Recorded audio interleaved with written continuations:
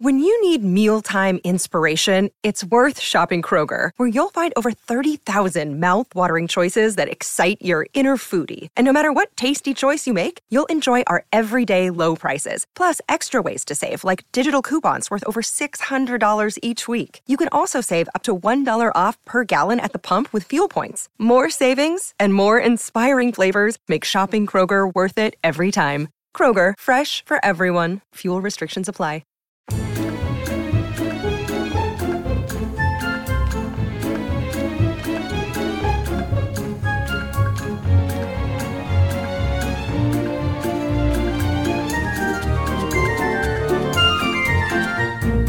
Hello and welcome to Ladies Who London podcast. I'm Emily Dell. And I'm Alex Lacey, and we are qualified London Blue Badge tourist guides. Each week we bring to you some of the best bits of London.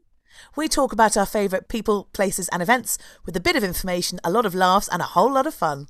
We can be found on Instagram at Ladies Who London podcast and on our websites, guideemily.com and alexlacey.com and ladieswholondon.com for more information about our upcoming walking tours and virtual tours, as well as what the Blue Badge guiding qualification is all about.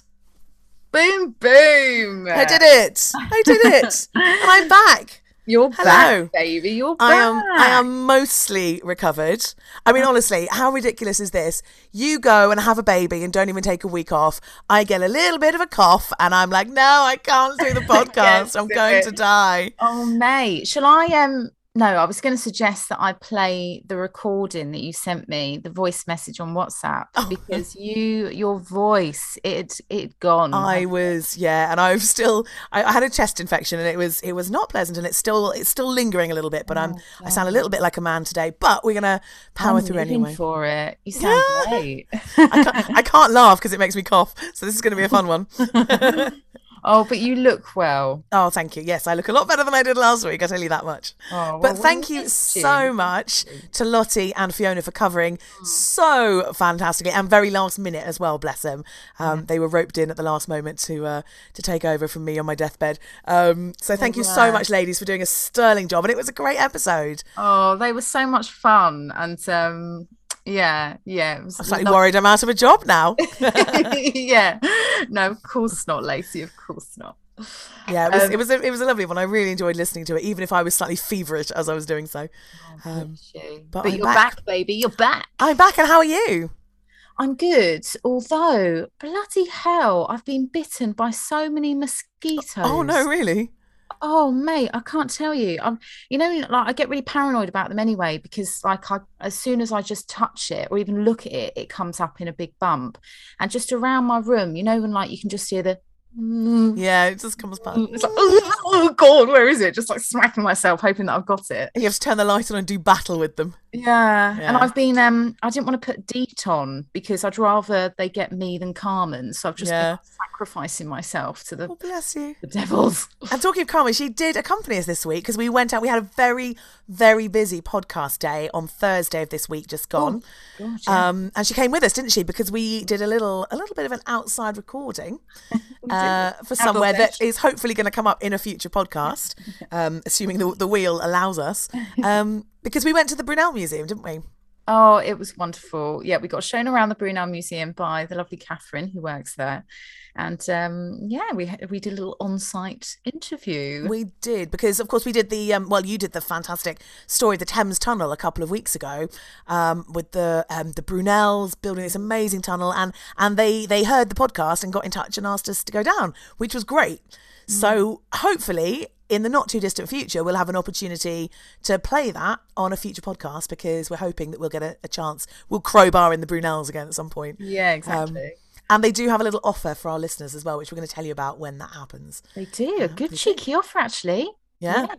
Yeah. We've got you an exclusive podcast. Which we're really excited about. And then we had a couple of chats, didn't we, with some people, including a rather exciting interview that we've got coming up. Yeah, it was all go last week. It really was, yeah.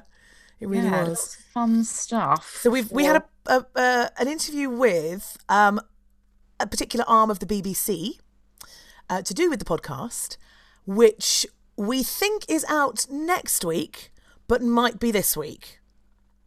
It's a Friday, isn't it? It's going to be a Friday. They weren't 100% sure which one it was, but we think it's next week. So we're going to tell you a little bit more about that next week's podcast. But we have some exciting news coming up. Ladies in the next in couple London. of weeks. Yeah. But we're going to leave you in suspense with that just a little bit longer while we do this week's podcast.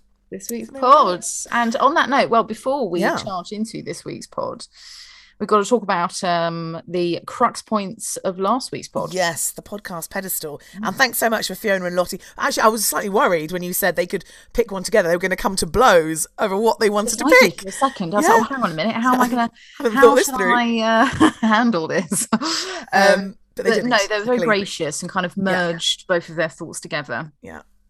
And so what did they pick? I'm going to let you. They picked Emerging from the Darkness.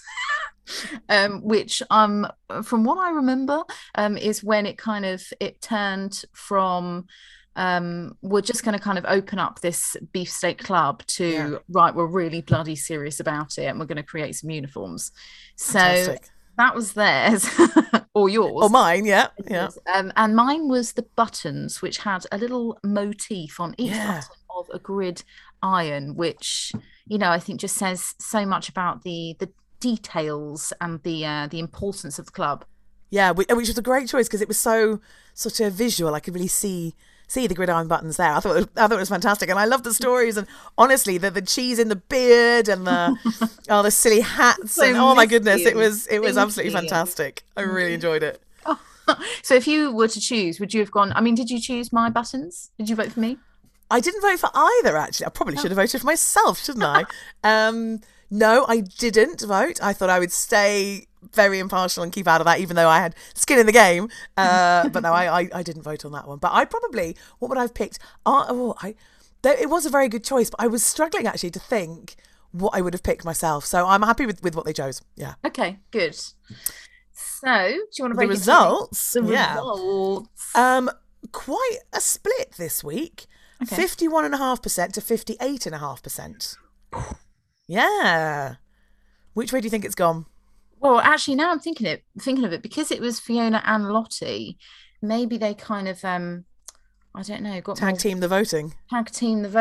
So, well, they would not be so unprofessional because you've won it this week. Have I won it? Yeah, you won it. Yes. She's coming back. She's back on the attack. Yes. Oh, excellent. If I had buttons on my shirt, I would kiss them. I would kiss every one of them. So well done. Congratulations. Oh, thank you very much, Alex. A win for Emily. Wow. Very good choice. Excellent. So last week, When You Span the Wheel, in my absence, it landed, where did it land? It landed in St James's. And what I think was very interesting is that I'd given you a whole list of stuff and you properly picked the hardest one on the entire list. And I'd put it on the list as a kind of, I really want to do this, but it's quite tough, so I'm going to leave it for a while. And then you picked it, threw me under the bus. But that's good. That's good. No, it forced me to kind of go and write it up because it's something I'm super interested in, which are the sumptuary laws. This is something I'm quite fascinated by, historical fashion. I've done a couple of courses on it, forgotten it all immediately, but I still find it really interesting. And one of the things that I've found really fascinating are the sumptuary laws, particularly the ones in the Elizabethan era. Do you know anything about this? The only thing I know is what Fiona said last week, which she said it's colours and fabric and like all things material based, I'm gathering. Yeah, well, actually, it's not exclusively material, but for the purposes of this, it is this week. So a sumptuary law is basically a law that was passed, and this is not exclusive to the UK, I should say. Sumptuary laws have been around since the Romans and have appeared in a variety of different countries across the world, including actually, I think at one point in America, right at the very start of everything being kind of colonised over there. But basically, it is a law which restricts certain products, clothing, food, a whole variety of stuff, depending on your social class. Oh. Yeah, and I find this hilarious because, of course, anyone who knows anything about England, about the UK, knows that one of the things that the Brits love more than anything, particularly in history, but still to this day in certain places, is kind of this obsession with class and where you are in the social hierarchy and where you belong and all this kind of thing. I couldn't care less about class, but I find it a fascinating obsession in a variety of different bits of history. I think it's really, really funny how much emphasis is put on it. Absolutely. And so these laws basically were brought in to say, you can't wear this, you can't eat that, you can't do that unless you are of this rank or that rank or whatever. And the first ones to be brought in actually go far beyond the Elizabethan, in that it was in the 1300s that the first sumptuary laws were brought in. And if you think about England in particular in this time, it's all the feudal system, right? This big pyramid of, the king and the nobles and all the rich chaps at the top of this pyramid. And at the bottom, you've got all the peasants and the workers and the serfs and, all of that at the bottom of this giant pyramid. And they're all working and making money, which then sort of trickles up the pyramid all the way to the top. So one of the things that they, everyone knew their place in the feudal system. One of the things that they would know very, very easily is what class you are and therefore where you are and what kind of rights you have. And if you need to look at somebody and figure out what class they are, because of course that's incredibly important, is to look at somebody and go, oh, you're a rich one or you're a poor one. How are you going to do that on first sight? Well, one of the ways is literally by looking at them and looking at what they're wearing. And so we see the first kind of laws coming in to basically control the different types of fabric that you can wear. And in the sort of 1400s, there's a massive increase in Europe in wealth in the social classes, so the middle and lower middle classes, and particularly kind of artisans and merchants, and this huge kind of merchant economy starts building. Gold is coming into a country based on the trade, and if you are exporting loads of finished things, fabric, cloth, whatever it might be you're exporting, the more gold is coming into the country. So the more gold is coming in, the more expensive or the richer these people are getting, the more they can afford, very simply. We get to the Black Death in the 1300s. Populations, I'm sure you're aware, Black Death is pretty devastating for the population of Europe, and the population goes massively down. So property starts to move around. But what it also means is that the peasants and all the people at the bottom of the tree, there's a lot fewer of them in that bottom of the pyramid. So wages are going to rise because people are going to start realising they've got options. They can therefore earn more. And previously kind of bonded labourers are suddenly more free and they're making more money. So we start to see a little bit of kind of upward mobility and people having more money to be able to buy stuff. How do you reckon this is going to go down with the nobles and the aristocracy? Well, they're not going to be happy about it, because if they're, walking down the street and suddenly Pat, who's usually wearing, some curtains, Pat Butcher trousers, let's say Pat Butcher is suddenly, walking down with a little bit of ermine fur because she can now afford it, they're not going to be too happy, are they? Exactly. And in fact, they're going to be more than not happy. They're going to be pretty damn peeved because, of course, that's all their right. It's their right to dress fabulously and all this kind of thing. So what happens is that Henry VIII, Queen Elizabeth I's father, very famously, he decides this massive big merchant class is growing and people are kind of aiming for upward social mobility. And he goes, right, I need to make a distinction here. I want these lower levels to know their place. And he got his knickers in a bit of a twist.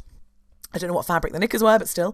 And he, whatever, probably silk and gold and all that. Yeah. And he updates these original laws to take this into consideration, as his daughter Mary I does, and then his daughter Elizabeth I properly goes big on this. So this is where we see the Elizabethan sumptuary law. So what do they do? So the law, it's a Latin phrase, the sumptuary bit, and the Law Dictionary describes them as laws that are made for the purpose of restraining luxury or extravagance, particularly against inordinate expenses for apparel, food and furniture, etc.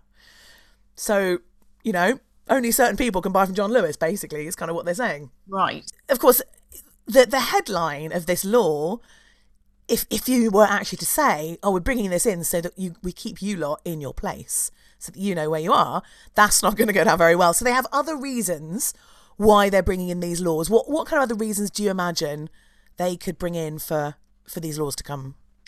I don't know, because what would make you be completely okay with the fact that there's basically this box and we're going to keep the same kind of people like you in this box. Could it be like-minded people so that you have the same kind of things to talk about? Yeah, there's a bit of that, of sort of being able to kind of be able to then mix with the right people of your standing and therefore not sort of stand out or be, that kind of thing as well. There's an element of that. They also, one of them is they say, we're protecting you. This is an aim of protecting the people. We don't want people to kind of overindulge in fine clothes. You need to live within your means. So we don't want you to kind of overstretch your finances, basically. So right. Oh, I see. It's almost a little bit like, of we're looking after you in terms of like, you're not going to go crazy. You're not going to suddenly go, oh, it's Saturday, let's do a big shop, because this is how far you can go. Exactly. So, don't kind of overspend and lead, lead yourself into rack and ruin and all of that stuff. But they also, one thing that Elizabeth really wants to do as well is to try and curtail a little bit of trade coming in from abroad. She wants people to buy from England. So she wants homemade cloth to be bought. She wants all the stuff that is going to boost the English economy.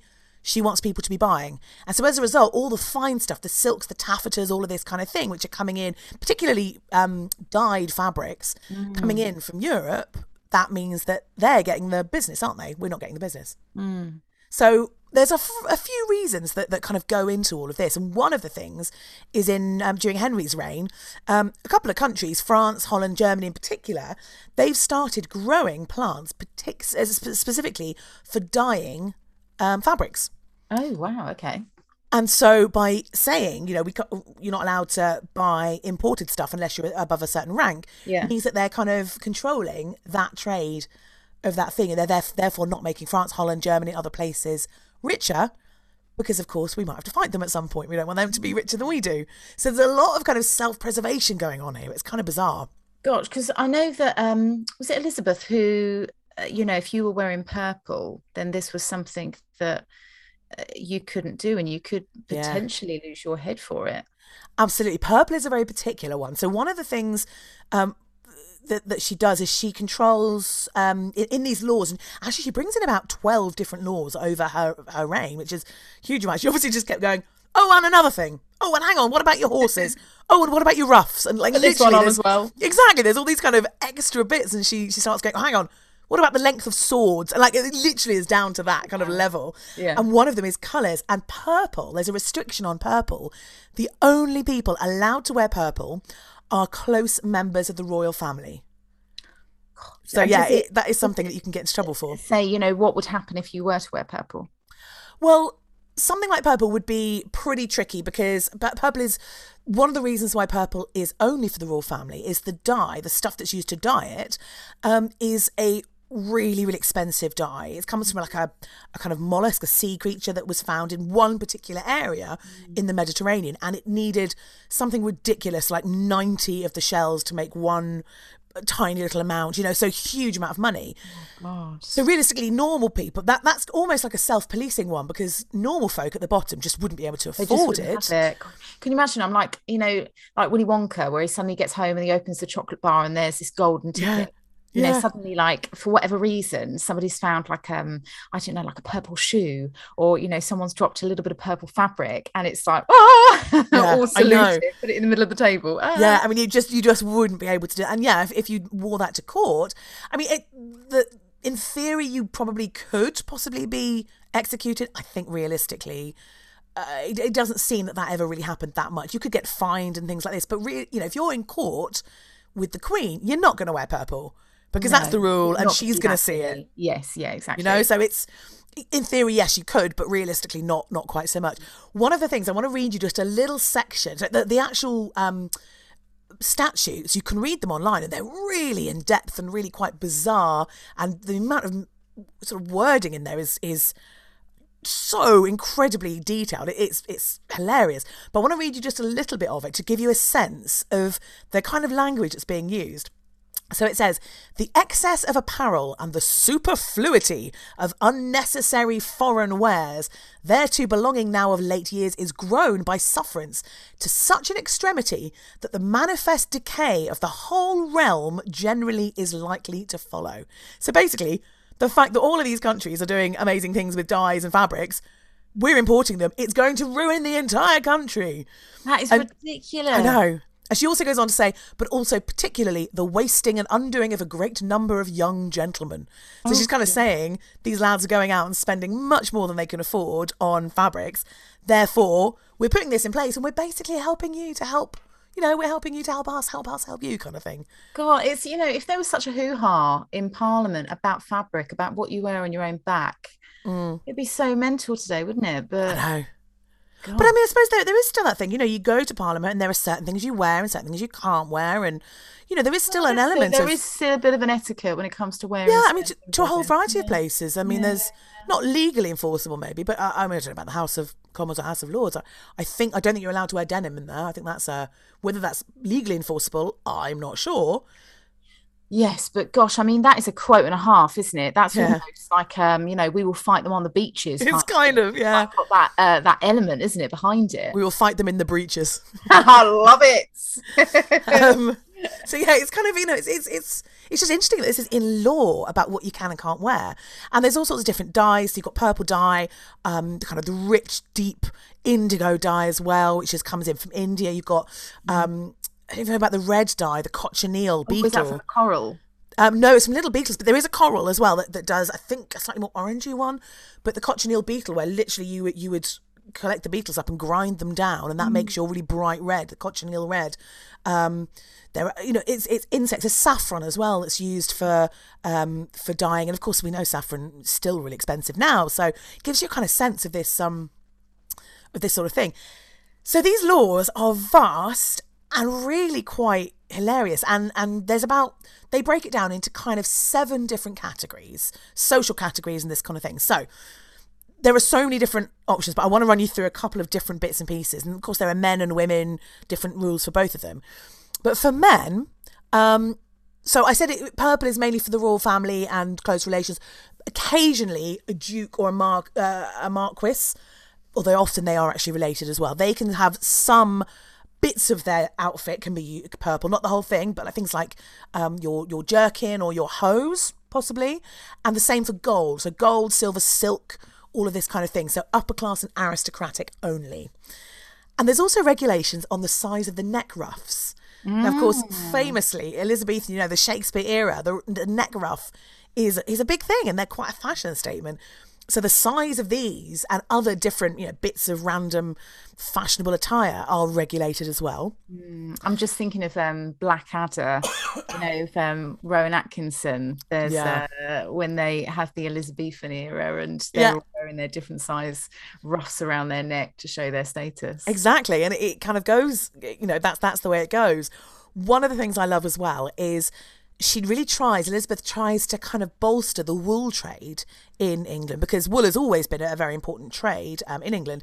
And there is one day a week, Sundays and holidays, so high days and holidays, where any man over the age of 6 would have to wear a woolen hat. Yes, I've heard that. Or a woolen cap. The upper classes are exempt from that, but everybody else. So again, it's even if you're a poor serf or peasant, you've got to have your wool caps for Sundays. And I think that this is where we kind of get our idea of Sunday best, and all the particular fancy attire for certain engagements and that sort of thing. Again, things like velvet and fur are particularly reserved for the rich. And there's even laws on buttons and stockings and all kinds of things that are particularly for the people who are attending the Queen as well. Only knights and barons and men who hold a high rank in the Queen's court are allowed spurs, swords and daggers. So... and there are stories as well, whether how true they are, but stories of young lads coming into London and having their swords measured before they come into London to make sure that they are of the requisite length, depending on their status. It's just hilarious. I think it's absolutely funny that they're... to know exactly, if somebody's walking in and they're holding a particular accessory or something, know where to put them. Yeah. Because I guess... if you think about people and what they wear today, as you said in Parliament, we kind of have it where you know, you see people, I don't know, wearing a baseball cap and holding a skateboard, and I don't know, certain kind of attires for different people. Yeah. And you even think about, you know, when you go for afternoon tea in certain places, there are dress codes, and this is kind of where it all comes from. You know that if you see somebody in a tuxedo, chances are they're probably not as likely to be working class as they are to be upper middle class or aristocracy. You know, if you're tootling around St James in a tuxedo, it's that kind of thing. You can still, you know, make a little bit of a guess depending on what people are wearing. It's and it all kind of stems from this. There's also limits on how much people can spend on clothes as well. Oh, okay. Oh, yeah. So aristocrats are allowed to spend a maximum of £100 a year, which is still quite a lot of money. But an ordinary person or kind of low-ranking, maximum of £40 a year. So right there, you are also saying, look, you know, you're not allowed to spend as much. You can't afford the expensive stuff anyway. So it's all these ways of just keeping people in the right zone. I think it's hilarious. Yeah. So if they, I don't know, if they were able to get a little bit more money, I guess they wouldn't dare spend it on things that they know exactly going to make them stand out. Yeah. And there are also certain times as well, there are limits on, you have to earn above this much in order to be able to spend this much, if that makes sense. So you know, you have to have an income of this amount in order to be able to spend the upper amount on clothes. So it's it's really controlled. Like, you know, these kind of underground clubs where, you know, they say, look, you know, if you pay a couple of pennies, come in. I've got these, you know, beautiful ball gowns. You can put them on, you know, for the night, and I won't tell anybody. Or the opposite, you know, you could have someone with lots of wealth wanting to kind of feel what it's like to wear fabric that isn't expensive. Yeah, but this is the thing, you know, you often hear in like Shakespeare plays and stuff, somebody goes, oh, I'm going to disguise myself, and then they just put on a cloak, a bit kind of Superman-y, and like take your glasses off, and suddenly people don't know who they are. And actually, that to us, that's insane, that's mad. You can still see it's them. But realistically, it does make sense, because if you're this kind of earl or whatever, and you're suddenly wearing a peasant's cloak, people just aren't going to look at you in the same way. They're going to look at you and go, he's a peasant, just based on what he's wearing. So while it seems completely mad to us, it actually makes a little bit more sense. Absolutely. And I'm just thinking of like paintings as well, you know, especially around that time in the 16th, 17th century. It's so easy to kind of see someone's status by the different clothes they're wearing, the different kind of fabrics and the colours as well, as you said, with the dyes. Yeah, exactly. So for women, of course, there are rules as well. And generally, they are dressed according to the position of either their father or their husband, whoever owns them at that point in time. Wives and daughters of servants are not allowed to wear veils that cost more than 12 pence. Oh. If you are the wife of a kind of handicraft, like a worker, somebody who you know makes stuff, you're not allowed to wear silk veils. If you're only allowed to wear fur if you're the wife of a knight, and the knight has to have a rental income above 200 marks a year. A mark wasn't actually a form of currency, but it was about 2/3 of a pound. So talking about 150, 140 pounds a year. So again, you could only wear that fur if your husband earns over a certain amount per year. It's just baffling, because it's completely baffling how they police this. I mean, you know, for someone to go up to somebody wearing a veil and saying, how much does your veil cost? Yeah. Because it looks to me that it might have cost you, 14p instead of 12p. Well, this is the thing, is that realistically, it's very hard to police. And what they haven't got is the fashion police going out there and arresting people with veils that look slightly more expensive. So realistically, it's not massively enforceable, because for a lot of it, the people, realistically, this is all made to control the middle classes, not the lower classes, because the lower classes can't afford all this stuff anyway. So for them, it's not so much of a problem. It's more the middle classes and the people seeking to sort of rise. They want to make sure that there is that distinction between the nobility and the middle classes, because of course, if you are middle class and you are dressing the same way as the nobility, what the nobles are going to think is, hang on, I'm the boss around here. I'm the guy that tells you to pay me taxes, to go to war on my behalf. And if you look the same as me, I've kind of lost a little bit of that power. Yeah, you know, you look absolutely to me for the power and the the sort of the oomph. And if suddenly you're able to buy the same stuff as me and look the same as me, when I tell you to jump, you are not going to listen anymore. Yeah. Yeah, definitely. It puts them on a pedestal. It's actually that pyramid effect, isn't it? They're right on the top. Absolutely. So realistically, it's hard to police, but there are penalties for it. So you can be fined, and you can actually get quite a hefty fine. And it's not just for wearing the wrong thing, but if you are, say, a tailor or someone making hosiery or whatever, and you are contravening the regulations, so basically you are selling the wrong stuff to the wrong people, you can be fined as well. Right. If you are wearing the wrong thing, you can be fined anything up to about 200 marks. So that, again, is about £140 in old money. And people, tailors and things like that, who are selling the wrong stuff or making the wrong things, can be fined up to about £40, which, of course, is going to take a massive toll on your industry as well. If you can't pay that, or you don't want to pay that, then you are no longer allowed to work in your professions as a tailor. So realistically, they are going to sort of go with those laws as much as possible. But also it's quite a good money-raising exercise, as much as it is for keeping everyone in line. It's quite a good way for the Elizabethan government and everybody to raise money, is to enforce fines for all of this. God, it's bonkers, isn't it? Like, to open your wardrobe and think that there are a couple of items, because even, the middle class, they might have, however they got it, it might have been a hand-me-down from a relative or something hanging in the wardrobe that they can't wear because they'd get in trouble and fined for. Yeah. Do you imagine? You sort of save up, buy yourself a nice leather jacket, and you're walking down the street and someone goes, excuse me, you are far too scummy to actually wear that. I'm going to chuck you in prison. Yeah, exactly. That'd be awful. But I wonder if there was like a few people that were fantastic sewers, or just they might have had some really horrible fabric, but the way they put it together, they just look stunning and wore this dress. It would still be the quality of the fabric, though. It would still, that would be, and colours and things, so that would be fine, And realistically, everybody is going to be sewing amazingly back then, because as well, fabric, when you make a dress or a garment back then, when the garment has been used to the sort of the extent of how it can be used, the fabric is reused. It's very much not a fast fashion thing that we're in now, where once it's sort of worn out, you chuck it away. Fabric would actually be handed down as heirlooms generation to generation, and it can then be repurposed into things as and when it gets worn out.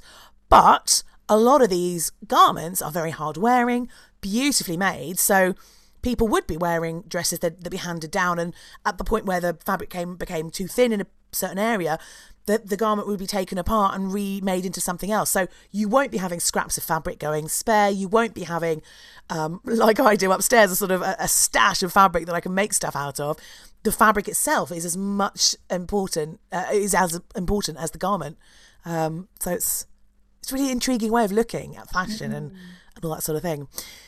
So a really great way of sort of showing how some of the punishments could happen.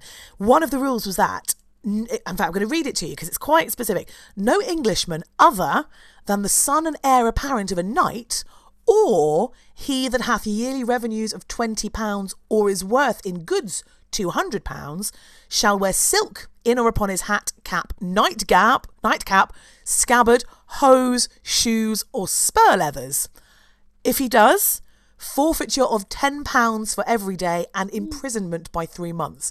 What? So if you're found like wearing any silk in any of those things, in your nightcap, for goodness sake. I was going to say in your nightcap, when no one... in your scabbard for your flipping sword. Can you imagine and being like, having this kind of silky nightcap in the bottom of the drawer, and just being like... Oh, it's Thursday night, I'm going to be a bit naughty. Yeah, I know. And in comes the fashion police. Going, get that silky cap off now. I know that your yearly revenue is £19, not 20. Therefore, pay your pajamas. Get that silk off your head. Pay £10 a day and be in prison for 3 months. I mean, that's crazy. Absolutely crazy. It really is. But I bet that silk felt damn good. I mean, I bet it did. Or in the scabbards of your... I mean, the thing is also that the law also covered what you dressed your horses in as well. Oh. So you're going to dress your horses in certain things. I mean, it's really quite wide-ranging. You also know that the horses are the class as well. Poor bloody horses. I know, poor horses being subject to the English class system, bless them. But as well as this, if you are a nobleman or of any standing and you have servants as well, the servants, what they do can also come back onto you as well. So if you have a servant that is not abiding by the rules, and you know that, you have to fire him within 14 days, and you're not allowed to rehire him within a year. And if you do, you have to pay £100. Sorry, what has the servant done? So if the servant has gone against the sumptuary laws, if he's worn something, then he's not supposed to. It's a bit like the tailor. So if you keep him on and you don't fire him within 14 days, you're probably get in trouble. Yes, and he will as well. But you'll have to end up firing him, and you're not allowed to take him back for a year. God, I know. I'm really sorry about this, but you can't wear those shoes, so you're gonna have to hop it. I've noticed you've got a bit of silk in your scabbard. How about you, young man? And there's a couple of really good examples of men who went against this dress code. In 1565, there was a guy called Richard I'm going to say Wallane. It's a bit of a weird spelling. I'm not quite sure how you say the name, but I'm going to go for Wallane. And he was detained for, and get this, I love this phrasing, a very monstrous and outrageous great pair of hose. Oh my gosh, what on earth did those trousers look like? This is it, we don't know. They didn't actually, the record of it doesn't say what they found particularly outrageous or monstrous about it. I wonder if he had like his bottom, like, 2 circles cut out. That would have been brilliant. Yeah, be like, there's a lack of fabric, you're fined. But there is a historian who reckons that she might have an idea what it was. So she reckons that he might have padded his calves. Do you know about this? Oh, padded his calves. Yeah. My mind immediately goes to RuPaul's Drag Race. Padding in their trousers. I mean, it's not a million miles away. So for the best part of probably 300 years or so, it's kind of 200 to 300 years, 1500s through to 17 somethings, the sexiest part of a man's body was considered to be a shapely calf. Whenever you see those portraits of Henry VIII and all of his ilk, and they're standing there and they've got one foot out to the right and you can see the bend of their calf. Oh, yes, and they've got, because they're breeches, they're hosiery. Yeah, exactly. Is it hosiery? It's their hose, yeah. Their hose. It goes up to the knee, doesn't it? Yeah. And then, as you say, it exposes that. Hello, ladies. Hello, calf. And so you could pad your calves to give you, a bit like you say, RuPaul's Drag Race, the kind of chicken fillets in the bra type thing, but in your calves. But only if you are a certain rank. So if you are a servant or somebody who's considered a bit, of the meaner or lowlier ranks, you're not allowed to. But if you are higher up, then you are allowed to.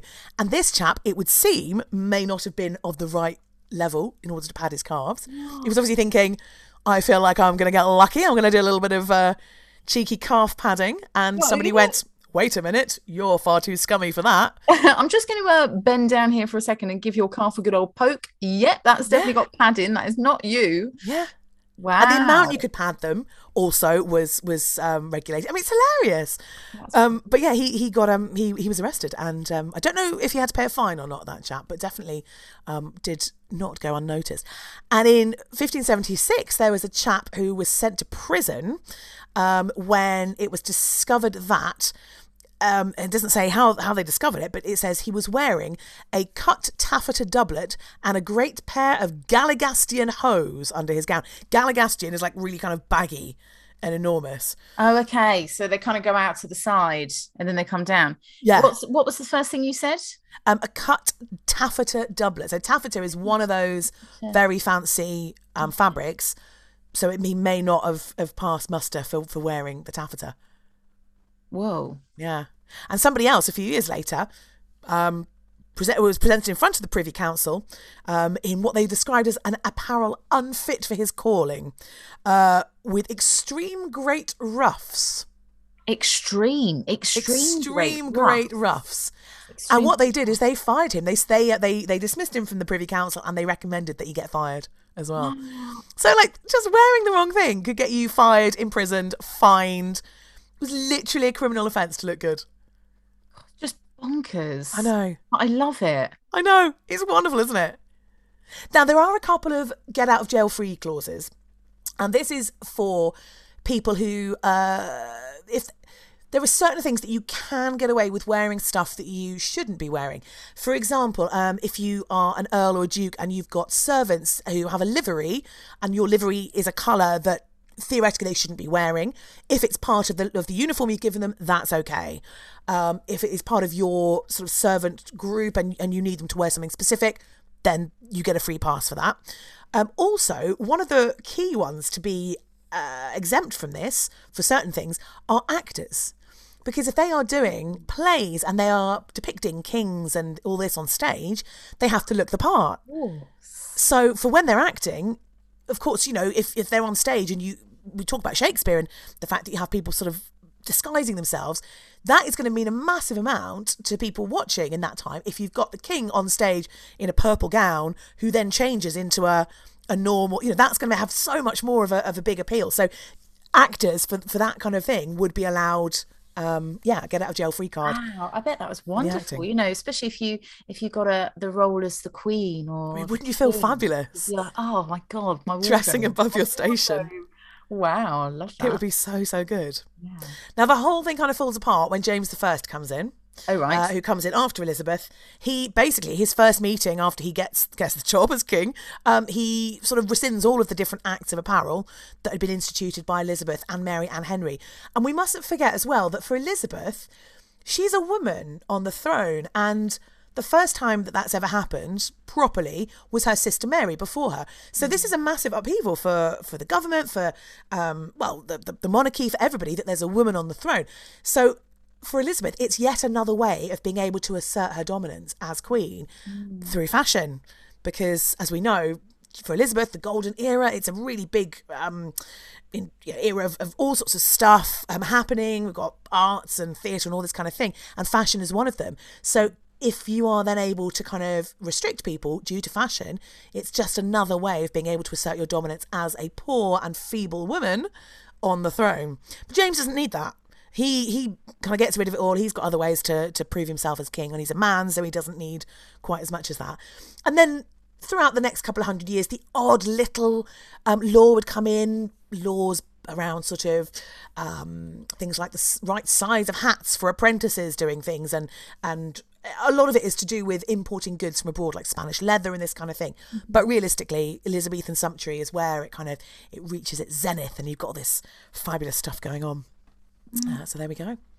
That is a little bit. It's very, very complex, and there's an awful lot more to Elizabethan sumptuary than I've talked about. But I just think it's fascinating, that ability to control a whole country and a whole class system by legally restricting colours, fabrics, all that sort of thing. Yeah, and it's just that immediate visual aid of where that person sits. Where is their rank? Wow. Oh, I love that, Alex. Well, there we go. Thank you so much. That was very visual, very colourful.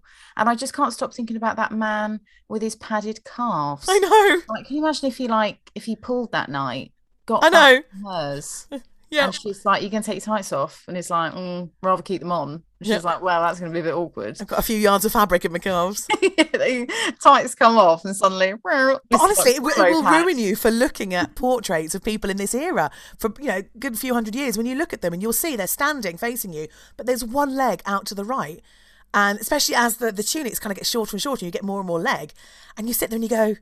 You'll see them and you'll go, oh yeah, look at his calf. Whoa. I'm gonna have to have a good old. It will ruin portraits for you. I can tell you that now. Protrude out like a handle of a cup. Yeah, I mean Henry VIII's portraits. He does have some very, very pronounced calves. Because of course he's definitely got a little bit of PR going on about his virility. So he definitely padded. Tell you all about that. Wow, there you go. Thank you so much, Alex. That was my pleasure. So it's a tricky one to talk about, but it's been on my list for a while. So actually, I'm quite glad that you picked it for me because I think it's really fun. Yeah, and when you start to look at things at the fashion of that era, and you start to go, oh yeah, look, it's amazing what it sort of reveals. Yeah, and how it's kind of tumbled forward, and how we think of fashion, and I guess like I went to the Grosvenor Hotel years ago. I was like in my early 20s and I got invited and I thought, God, I'm going to be so out of place here. This is, what the hell am I going to wear? And like, I wore like this dress that I got from this charity shop, but I thought that it looked nice and it was like quite nice fabric. And I felt so out of place because when I got there, the dress just did not, you know what I mean? When you put something on, you just feel like you shouldn't be there. And it's crazy, isn't it? Because, it shouldn't matter. But I guess through time, where you are, you have to wear certain things. And it's kind of what you see, like that reverberates down through into modern day, like you say. You've got to wear the right thing at the right event, otherwise you do feel a bit out of place, or that thing of, I'm overdressed, I'm underdressed, all that sort of thing. Yeah, or trying to I was like faking it and thinking, it's going to seem like I'm actually staying in one of the rooms, or, oh yes, I've been here a million times before. So you're like trying to put yourself in that box that is not you. Yeah. But brilliant. Thank you, Alex. That was wonderful. My pleasure. Podcast pedestal. So what are you going to go for your podcast pedestal? It's a tricky one this week because there's not so many kind of actual things to have happened in there. But there's a couple of good bits and pieces that I think link into, where all the rules come from. I think I'm going to have to go for padded calves. The padded calves. Yeah, I think that's a great one. Were you going to go for that one? Well, it was on my list. But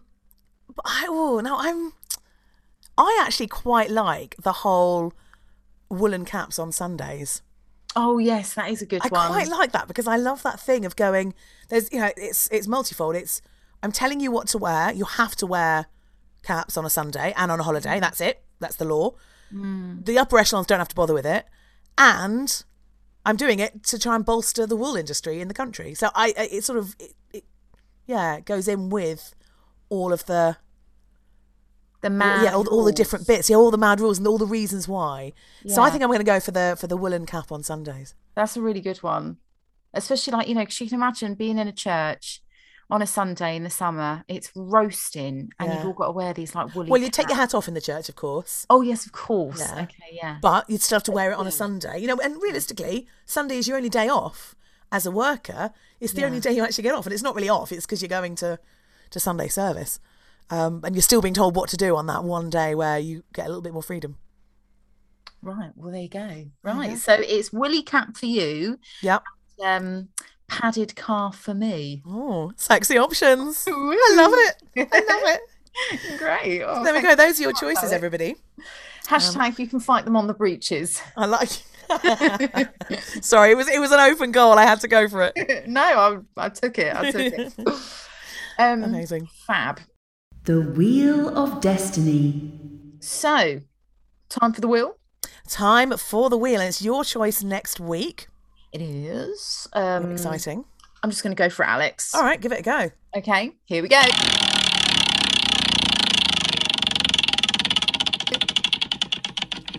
And it's landed in Bloomsbury. Bloomsbury again. Ooh. Bloomsbury. Quite a lot of stuff in Bloomsbury lately, haven't we? Yeah.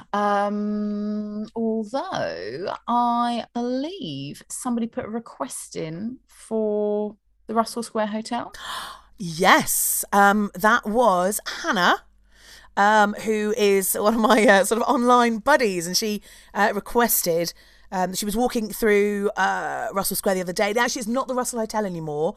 It's called the Kempton Fitzroy Hotel, I think. Yeah. And she requested a little bit of history on that, and there is some great history there. Yeah. So are you up for doing that one? Yeah, I'm up for doing that because I think, if anybody out there, if you've got anything that you want us to kind of talk about, then please let us know. And we have had a couple in this week of people giving us some things they want to talk about, so they've got on the list, and as soon as something comes up where we can chat about them, we'll do it. We'll do it, definitely. So perfect, let's do that. Challenge brilliant. Challenge accepted. There we go, Hannah. And Hannah loves the phrase "new pants, please." So we're gonna have to try and get that in there for her next week. Oh great, we'll get that in there, don't worry. Wonderful. Well, that's exciting. I'll look forward to that for next week, and hopefully next week we'll have some more information about what we've been up to with the BBC, which is rather exciting. And don't forget that we do our blog. Every week we're doing a blog to accompany the podcast. Yes. So this week there will be some pictures of some some of these things on the blog on ladieswholondon.com. So do go and have a little look, and each week we're updating that for the podcast that's coming out that week. So go and enjoy on there as well. Nice. I just want to say, if you can hear my baby in the background, I haven't just left her crying. My partner is with her. Just wanted to point out that. Bless her. Bless her. Lovely. Well, I think that's it for this week. Thank you all for listening. Thank you for coming back. Yeah, thank you. And thank you for coming back, Alex. Yeah, I'm still, like I said, still can't quite laugh very well, but we're getting there. And hopefully next week we'll be back to fighting fit. But we'll see you all next week. Have a wonderful week. Take care, everyone. Take care, guys. Bye. Bye.